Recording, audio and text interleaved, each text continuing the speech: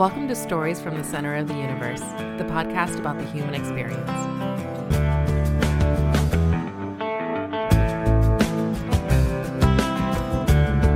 Tom Greco is back, everybody. Tom Greco is contemplating starting his own podcast. He's got an interesting angle on his podcast. He likes movies. He likes documentaries. He likes things in that general format. He loves being entertained. He loves deep thinking, and he likes talking about it. And I like listening to Tom talk about it. This week, we are going to talk about the movie The Mighty Ducks, a Disney product from a long, long time ago, and a recent documentary that came out a couple of months ago called Once Upon a Time in Anaheim, about the movie's influence on the NHL and creating a team in Anaheim. I enjoyed the Mighty Ducks movie. I feel I'm a little too old for it, but I really enjoyed the documentary, and I imagine I'm really going to enjoy listening to Tom talk about it. Tom Greco, welcome. Thank you, Paul. Thanks for having me. And I'm thrilled that you enjoyed both the movie and you enjoyed the documentary. We just got to get you to watch, D3. That's like the last movie in the franchise. So, there's no way that's happening. Never say never, man. You're never too old for the Mighty Ducks. Hey, everybody. Thanks so much for joining. Tom Greco here. It's late August. It's almost September. This is the time of year where, generally speaking, to be very honest with folks, I get a little sad. When I was a kid, the start of school meant the coming of cold weather, the coming of, a very brief fall that would quickly turn into a very bitter cold winter, the coming of sweater season, jackets, a little brief interlude of Christmas, followed by, 3 to 4 more months of weather where I grew up in Long Island, New York.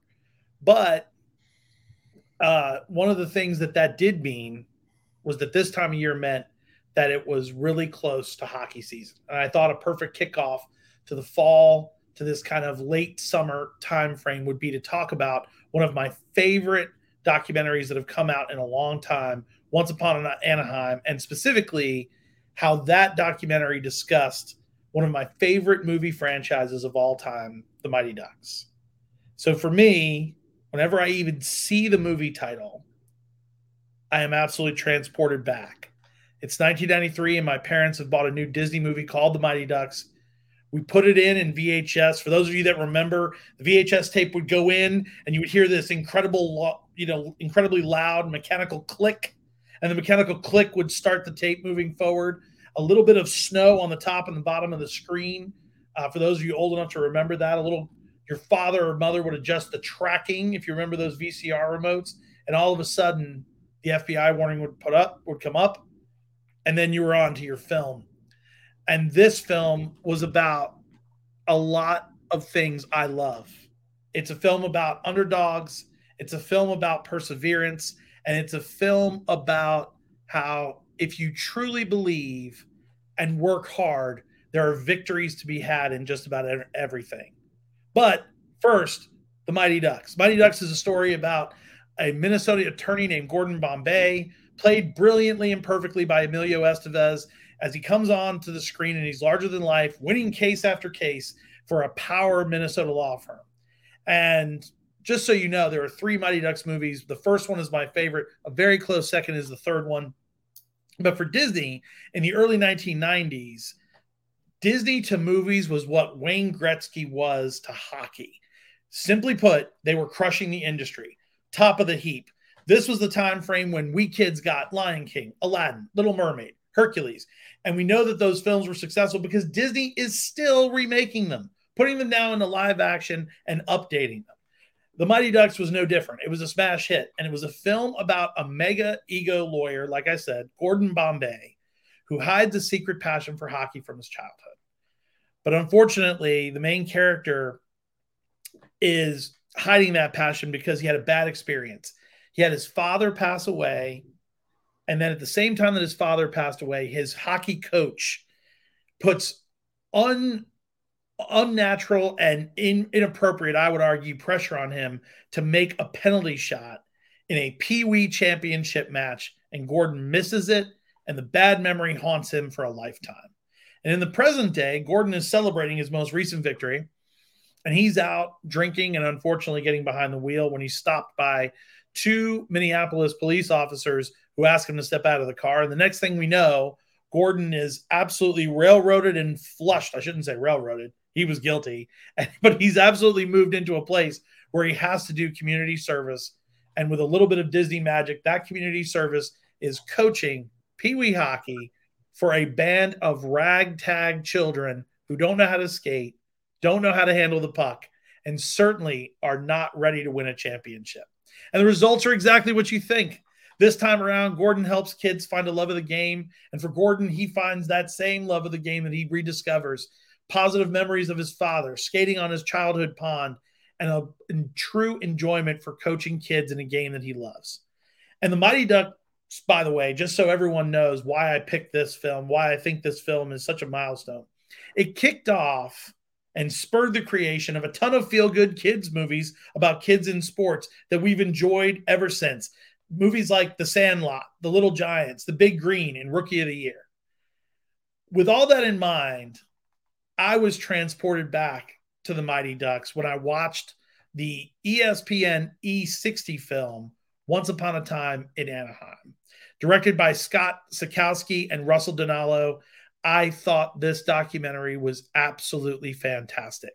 A bunch of stuff in here that I didn't know about the coming of the film, and then how the film absolutely had an impact on real life. So the Mighty Ducks film, was done a long time ago to romanticize ice hockey. And if you think about quintessential American movies, this one was different because normally we get baseball and the natural and, major league where you have the bottom of the ninth hitter home run. You have football, like good old times where the quarterback throws a long bomb to a wide receiver with no time left on the clock. But this film is about hockey. There aren't too many hockey films. And more specifically, hockey is an incredibly team-based sport, meaning there is very rarely that one-on-one moment that is truly defining. But in hockey, there's a rare moment called the penalty shot. And Disney honed in on the penalty shot to give you an in-depth look at the psyche of the characters. And I thought it was absolutely brilliant of Disney, and it gets discussed in Once Upon a Time in Anaheim. Just to give our listeners a little bit of background, most of the games right around the time of the Mighty Ducks was made, there were only 20 1991 penalty shots in the entire NHL, only 29 in 1992. That's with an 84 regular season game and with, we'll say, over 26 teams in the NHL at the time. To say the least, penalty shots were rare. If you're like me, I'm a very sentimental person. This film hit something in me that I think a lot of people love, and that's the idea that everyone gets a second chance. I am a huge fan of redemption stories. This was a redemption story. The kids are trying to redeem themselves and show that they can learn, they can improve, and that if they pull together as a team, they can win. For Gordon, it's about if he can go back and right the wrong and show kids how they can enjoy the moment. And he even has a specific moment that I absolutely, just thinking about it, makes me emotional, where he looks at the main child character, Charlie, at the end of the first film, and he goes, "Charlie, look around. We're in the championship game. Pretty cool, huh?" And you see this smile light up the kid's face, and you say to yourself, wow, that's how sport for children is supposed to be. I love the underdog piece about it. The next piece, though, that I love that doesn't get brought up enough is this: learning is hard. Yeah, that's right. Learning is hard, and the Mighty Ducks, the kids on the team, learn that learning how to do this skill is really hard. There's scene after scene where they're using eggs across the ice, bunch of eggs explode. Goldberg, the goalie, has to be strapped into the net where he's pummeled with ice hockey pucks to get over his fear of getting hit with the puck because he has all this padding. The kids themselves have to learn how to skate, so Gordon buys them a bunch of rollerblades, and they go tearing off through the Twin Cities Mall area, which, by the way, looks like a lot of fun. And later in the franchise, in Mighty Ducks 3, Disney takes the kids and plunks them down with a new coach, not Gordon Bombay. And this coach is not interested in their fancy plays. He's not interested in their flying V and their all kinds of trick Statue of Liberty plays. What he's interested in is them learning how to play better defense, how to check better, how to handle the puck better, how to get it out of the neutral zone, how to make sure that the varsity team doesn't manhandle them physically. And so the kids have to learn again, and it's difficult. The main character, Charlie, one more time, goes and sees Gordon, and he's like, I want it to be fun like it was. And Gordon says, it is fun, but you have to embrace learning something new. And that has stuck with me my entire life. In business, with relationships, something new and learning something new is hard. And I love the fact that those themes are in the original movie franchise. And so I've always treasured the film because of that. I have a soft spot in my heart because of hockey. When I was a kid, I'd watch Barry Beck, John Van Beesbrook, Mike Cartner, and the rest of the Blue Crew New York Rangers take on all comers and more time than not lose. We didn't get a Stanley Cup till 1994 when Mark Messier came to town and showed us how to win. But hockey fans are special, making this film more special. If you talk to Boston Bruin fans, they hate New York. They hate Chicago. They hate Philadelphia. Later in my career, I took a job for the Philadelphia sports teams that are owned by Ed Snyder. I worked for Comcast Spectacor, a special holding company, and I got a chance to see up close Philadelphia Flyers games, Philadelphia Sixers games, Philadelphia Phantoms games. And I can tell you the hockey games, they were incredibly special. The people that worked in the box office that could tell you every story of every single Stanley Cup game that the Flyers ever played, all the way to the people who said that they knew Ken Hitchcock, what a wonderful person he was, people that knew Bobby Clark. Here are these people talking about the Broad Street Bullies, the Philadelphia Flyers, who were known to be brutal on the ice. Tiger Williams and, being all cut up in his face. Incredible. Truthfully, though, those people that worked in that organization, they talked about those Flyers teams with nothing but love and affection. It's something that always struck me about hockey. So I kept a sweet spot in my heart for all these reasons. And in 2022, Disney did a reboot of the Mighty Ducks, and we even got Emilio Estevez back. I hope Disney redoes it. And I loved it just as much. I love the fact that Gordon Bombay is no longer a lawyer. He's running some weird ice rink. I love the fact that he's coaching the team again with this lady who doesn't know anything about hockey. And I love the fact that the Ducks are back once again being the underdog. And that was all great. But when this past summer, the ESPN film Once Upon a Time in Anaheim came out, I thought this was an amazing story. And here's what I learned from the story.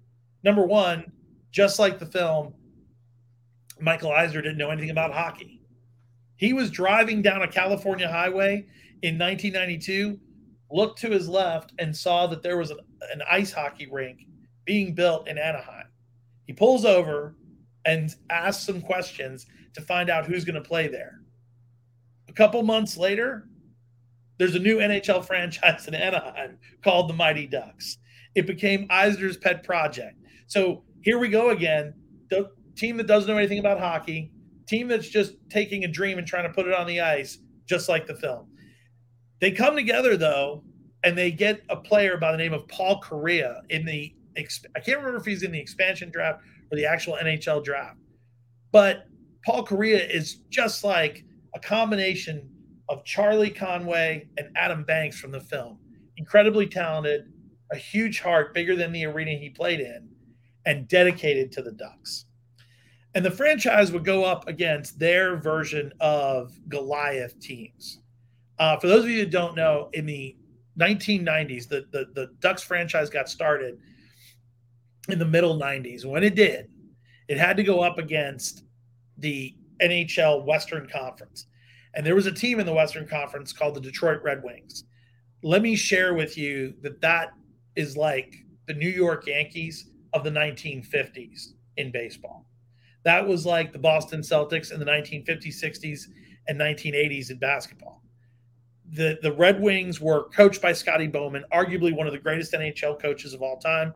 The Red Wings had Steve Yzerman, Sergei Fedorov, Kirk Maltby, Chris Chelios, Thomas Holmstrom, Brendan Shanahan, Konstantinov, Larionov, Darren McCarty, Nicholas Lidstrom, Chris Osgood, or Dominic Hasek in goal. All of those men, Hall of Famers. All of that team with their great big bright red uniforms with bird wings on them, just to absolutely add insult to injury, almost like they were literally the Hawks in the Mighty Ducks film would take the ice against the Mighty Ducks. And for a long time, they absolutely slaughtered them. The Red Wings teams that I just mentioned won 7 championships between 1996 and 2008, a vast majority. And the Ducks and their new little expansion team had very little to cheer about. They had Dizzy on Ice before the game. They had Dizzy on Ice in between periods. And it was awfully great to see Lumiere and the cast from, Beauty and the Beast come out and sing Be Our Guest. But unfortunately, the song somehow made its way to the opposing team's locker room because they absolutely enjoyed being in Anaheim. And there was a couple of shining moments. In 2003, the Ducks were up again. The Ducks actually had made it all the way through to the NHL finals. And who do they run into? They run into another excellent team at the time, the New Jersey Devils. New Jersey Devils had a person on their team named Scott Stevens. Huge defenseman, incredibly talented, Hall of Famer in his own right. Paul Kariya in 2003 takes a slap shot to the head, goes down, comes off the ice, is brought back to consciousness, looks up and says, "Where am I?" Can't remember where he is. Can't remember what he was doing. Just knows he is told that the Ducks are playing in the Stanley Cup Finals, that the game is still going on, and he rushes back out on the ice. Not something that would happen today. And certainly we don't enjoy, we wouldn't want to, advise that for concussion protocols. But it's a big moment in Ducks history. Yeah, I don't remember the Red Wings player. Was it in the Jersey Devils series or the Red Wings? I can't remember. It was the Devils, yeah. It was the Devils, and the guy crushed him. It wasn't a puck. It was a human being twice the size of Kariya. That's right. It was a hit. That's exactly right. Kariya came to the team, I think, the first time they went through the NHL draft. And one of the things I remember from the documentary, building through free agency, basically picking up scrubs before you can actually pick up studs like Kariya. Kariya was the number 1 overall pick. So not only were they fortunate enough to get Kariya, they were in that spot because they were really bad for a long time. They couldn't score. That's absolutely right. They also couldn't stop the puck. Some of the scores were ridiculous. Paul, thank you. That's right. He was hit, and he took like such a monster hit, and he went down like a ton of bricks. And so thank you for correcting me. That's absolutely right. Well, the Ducks didn't win the Cup that year. Here's the wonderful part about it. They did come back in 2007, and they finally won the Cup. A little bittersweet moment. Paul Kariya retired in 2006. Again, just an absolute heart-wrenching moment for me as I look back and watch this film. I'm a Yankee fan, and everyone's like, "Oh, you got nothing to complain about. You don't have any bittersweet moments." Well, actually, we do. Don Mattingly retired in 1995. The year before, he could have been a part of all those magical mid-90s New York Yankee teams. So for those folks out there that are listening that love the Ducks, I get you. I understand that it would have been so much sweeter to have, Jean-Sebastien Giguère lift the cup with Teemu Selanne and Paul Kariya, and that we all wish that could have happened. So I totally get it. What struck me about the film was that if you look at this team, they eventually win the championship. They eventually overcome their version of the Hawks. And most importantly, they do that with great team play, with hard work, and doing it in a way that everybody who loves sport would be proud of. But the fact was that learning for them was hard. Just like in the film The Mighty Ducks, they had to realize Paul Kariya couldn't do it by themselves. So they went and got Teemu Selanne. They got Jean-Sebastien Giguère. They got some other role players. They had to learn how to play in the playoffs and get beat and then learn how to win. And for Disney themselves, they learned too. In 2005, they sold the Ducks franchise, and it no longer was the Mighty Ducks. It became just the regular Ducks of Anaheim. So I just thought it was an incredible moment where life was imitating art a heck of a lot more. So for me, this film, this team was one of those things that I take a step back and I smile, but I get that butterfly feeling in my chest. I don't know if our listeners have ever experienced that when you hear a song or see a film that brings you back to a time when you really had a very bright-eyed and bushy-tailed view of the world, but it did for me. Every time I see that film and I see Gordon Bombay's, perfect, business version of the Vanilla Ice fade from the early 90s, or I see the kids walking around with super electric blue and purple, Mighty Ducks jerseys, it's exciting. So that's what the film, Once Upon a Time in Anaheim taught me, was that sometimes art can imitate life, or life can imitate art. It reinforced for me that we should never forget that sport is about hard work and determination and improvement, that it's about teamwork, and it's about the fact that learning is hard. I love that, Tom. Yeah, a couple of thoughts from me. Steve Brill, the guy who wrote the Mighty Ducks in the first place, I mean, he grew up playing hockey, so he had that relationship with the sport for a really long time before he wrote it. But he was a struggling writer. I imagine a lot of guys like Steve Brill, when they go to Hollywood, they're like, hey, I want to write, I want to act, I want to direct, I want to do all kinds of fun things. But in the beginning, it's hard, especially if you're not connected to anybody. You just show up and you're like, I want to do well. That's right. His roommate, Pete Berg, I mean, that dude's fascinating. He's a scrapper. He was in the movie Aspen Extreme, which was actually a really good movie for those of you skiers out there. Yeah, and he's directed a bunch of movies too. That's right. And so the fact that those two guys that ended up doing very well in Hollywood were super struggling, and the way Berg described how Brill would walk around the house, he goes, it was just miserable, but he was obsessed with writing the Mighty Ducks. And I also love learning where the name Gordon Bombay came from. That's right. A couple of bottles of vodka. No, gin. It was gin. I think it was gin. I think it was Bombay gin. Yeah. And I'm like, wow, genius. I guess I would call mine Mark. Mark Daniels, I guess, would be the name of my main character if I wrote it. Absolutely. Mine would be Mark Jefferson, right? Because I like Jefferson bourbon. So for sure, I'm with you. So I think you make a great point, Paul, that on top of that, as far as the writing of it goes, so it was an underdog story too, that they went to Disney, this gigantic, literally, even then, over 50-year-old, movie studio, known for doing these family-friendly movies, known for being this juggernaut. And they literally pitch it to them just like, hey, we got nothing to lose. Let's give it this shot.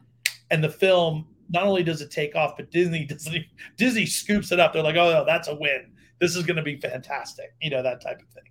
Yeah, I mean, the way they told the story of the documentary is the producer, the guy who ultimately produced the movie, who connected with Brill early on, said this screenplay, this is so well written that we're going to take it straight to Disney. And to your point, Disney scooped it up. And your point around Disney sold the team before they won the Stanley Cup. Korea wasn't there. What a bummer. Teemu Selanne was traded and then came back to actually win. That's right. That's exactly right. And then the goalie, you can say his name. I can't say his name. Say his John name. Sebastian Giguère. Yeah, it's a great name. He won the Conn Smythe in the Stanley Cup. They lost to the Devils, and he skates off. He's clearly dejected, and they shared that when he got to the locker room, he just kind of threw it on the table, like he didn't care at all about winning that. It's hilarious too. You make that. So I love that part, because to me, Giguère just reminds me of Fulton in the film. Right? He's not a bash brother in that he's not out there checking people, even though the Ducks had their own, Ed Grimsby or whatever that guy's name is. That was a huge, enforcer. But, legitimately, Giguère wanted them to win. He felt they could win. He believed in that team, and he was vocal about it. Right? And so he was like, let's do whatever we have to do to learn this and to win.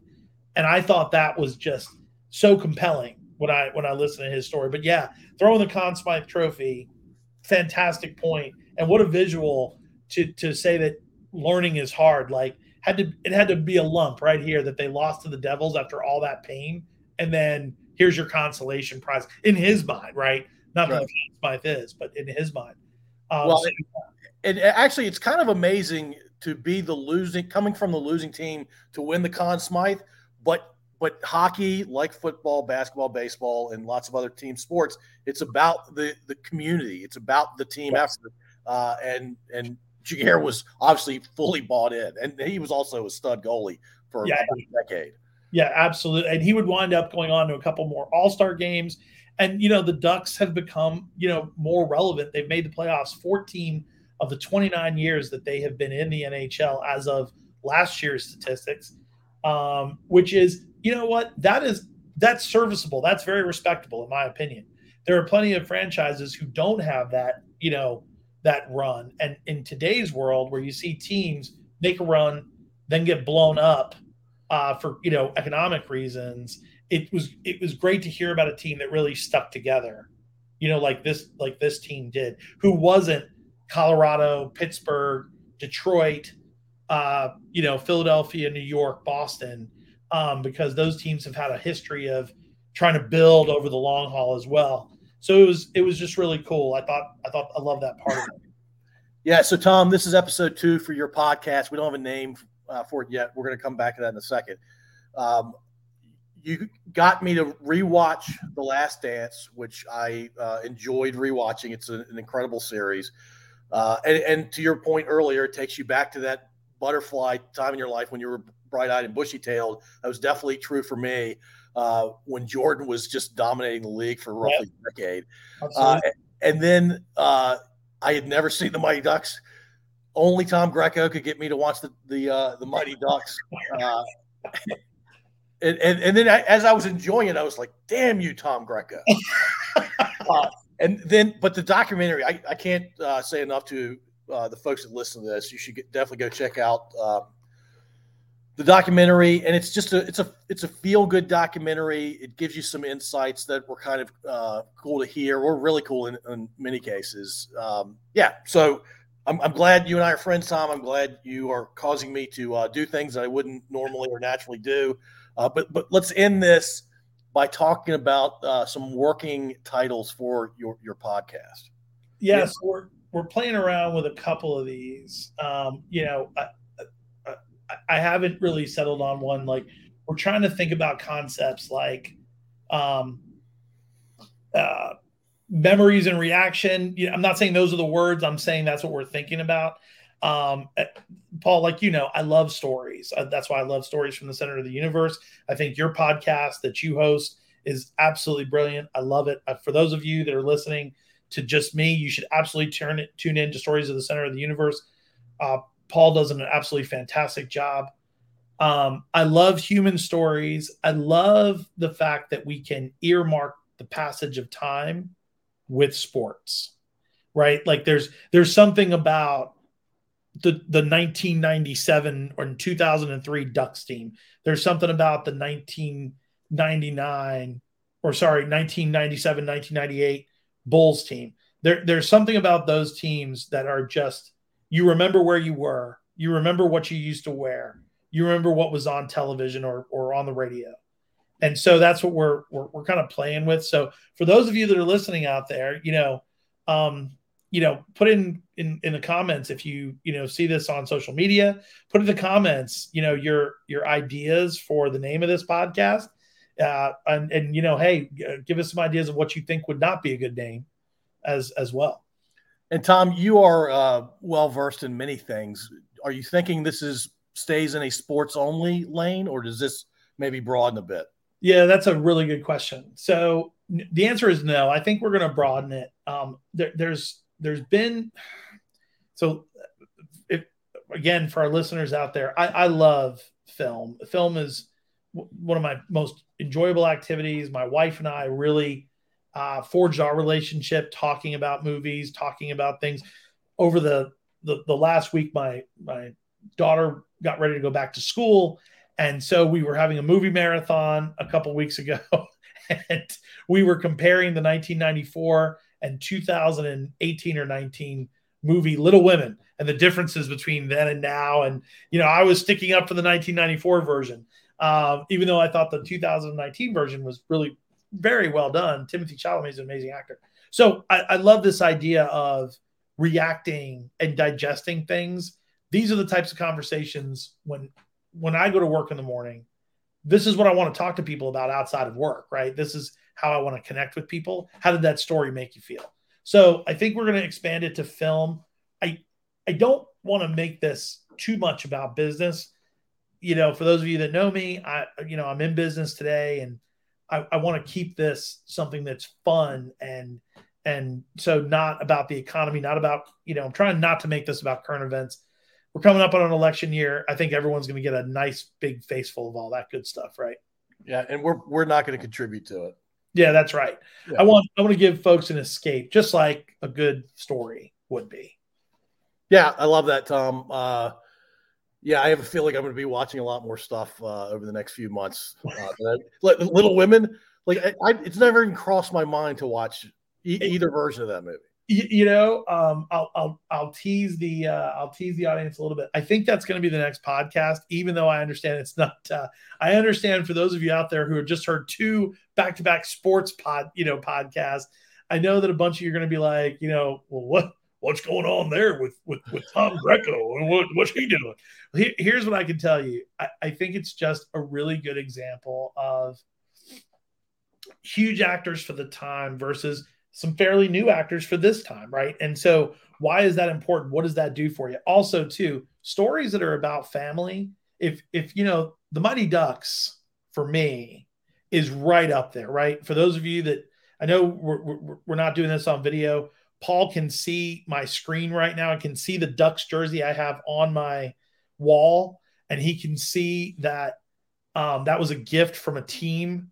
And I kind of talked to them about graduating to a new coach, just like in the Mighty Ducks. So these things are important to me. But when you take it to family, well, that just elevates the story impact to me. So stories about families are huge with me. So that's why Little Women is a big deal. So did you just tell me I have to spend, I'm guessing, roughly 3.5 hours watching those 2 movies? I'm not saying that yet. I need to talk with you a little bit more about, there's a couple of proposed topics. There's also the most recent Flash film, which is fun, but I have so much on my mind about it because I love the stories of DC Comics. So we've got a couple of options. So be on the lookout. We are going to try to make this a monthly podcast. So as we sit here today, the goal is to get out the next podcast before October 1 and to then truck on. It is going to be difficult over the holidays, but we're going to try to do it. So, all right, and just for everybody's edification, your wife and your daughter, I think, maybe coaxed you to watch Little Women. You don't have to answer that. We'll leave it there. Right. I have 3 children. My oldest is my sons, and my younger 2 are young ladies. And I'm with my daughters a lot more than I'm with my son because he's been off to college for a few years. But I've never found myself being coaxed into watching Little Women. So again, I know that like I said, I know that I'm going to take a bunch of what is going on here. However, I never want to greet the audience with something that isn't authentic, right? So you're always going to get the true reaction from me. So that just is something that it spurred a ton of debate in my household. And I got to thinking, if my 16-year-old and I can have a really great conversation about this book, this story about family and how it was portrayed 2 different ways, there's got to be a lot of people my age who have seen both films. So more to come, on that and that type of thing. More to come on movies like, as we get into mob movies and stuff like that. I think we can go, please the action fans in you, Paul. So don't worry. No, hey, look, one of the things I really love about what I'm doing on the Stories podcast, and I think what you naturally do is breadth of experience, breadth of understanding. It is very, very, very important, especially, and I know people say this all the time, but especially in these times, let's get to know things that maybe make us feel a little uncomfortable or stretch us outside of our normal comfort zone. I think that's exactly right. I also think it's fun to try to experience how other people are feeling because it's what makes us uniquely human, right? Yeah. And so it's our God-given individuality expressing itself in ways our body, minds, and souls feel. So I look forward to it. This Paul, I can't thank you enough. This is so much fun for me and for listeners. If you have feedback, we'll be, pushing the episodes out on Facebook and LinkedIn and stuff like that. So, feel free to give comments and commentary of what you think would be better. And I apologize to the listeners. I had a couple of data points incorrect, but we tried to correct them. So thank you so much for if you have that feedback, we're always willing to listen. Cool. Tom, another good one. I am excited to do one in about a month. Thank you so much, Paul. Thanks for having me. Thanks, everybody. See you next time. Welcome to Stories from the Center of the Universe, the podcast about the human experience.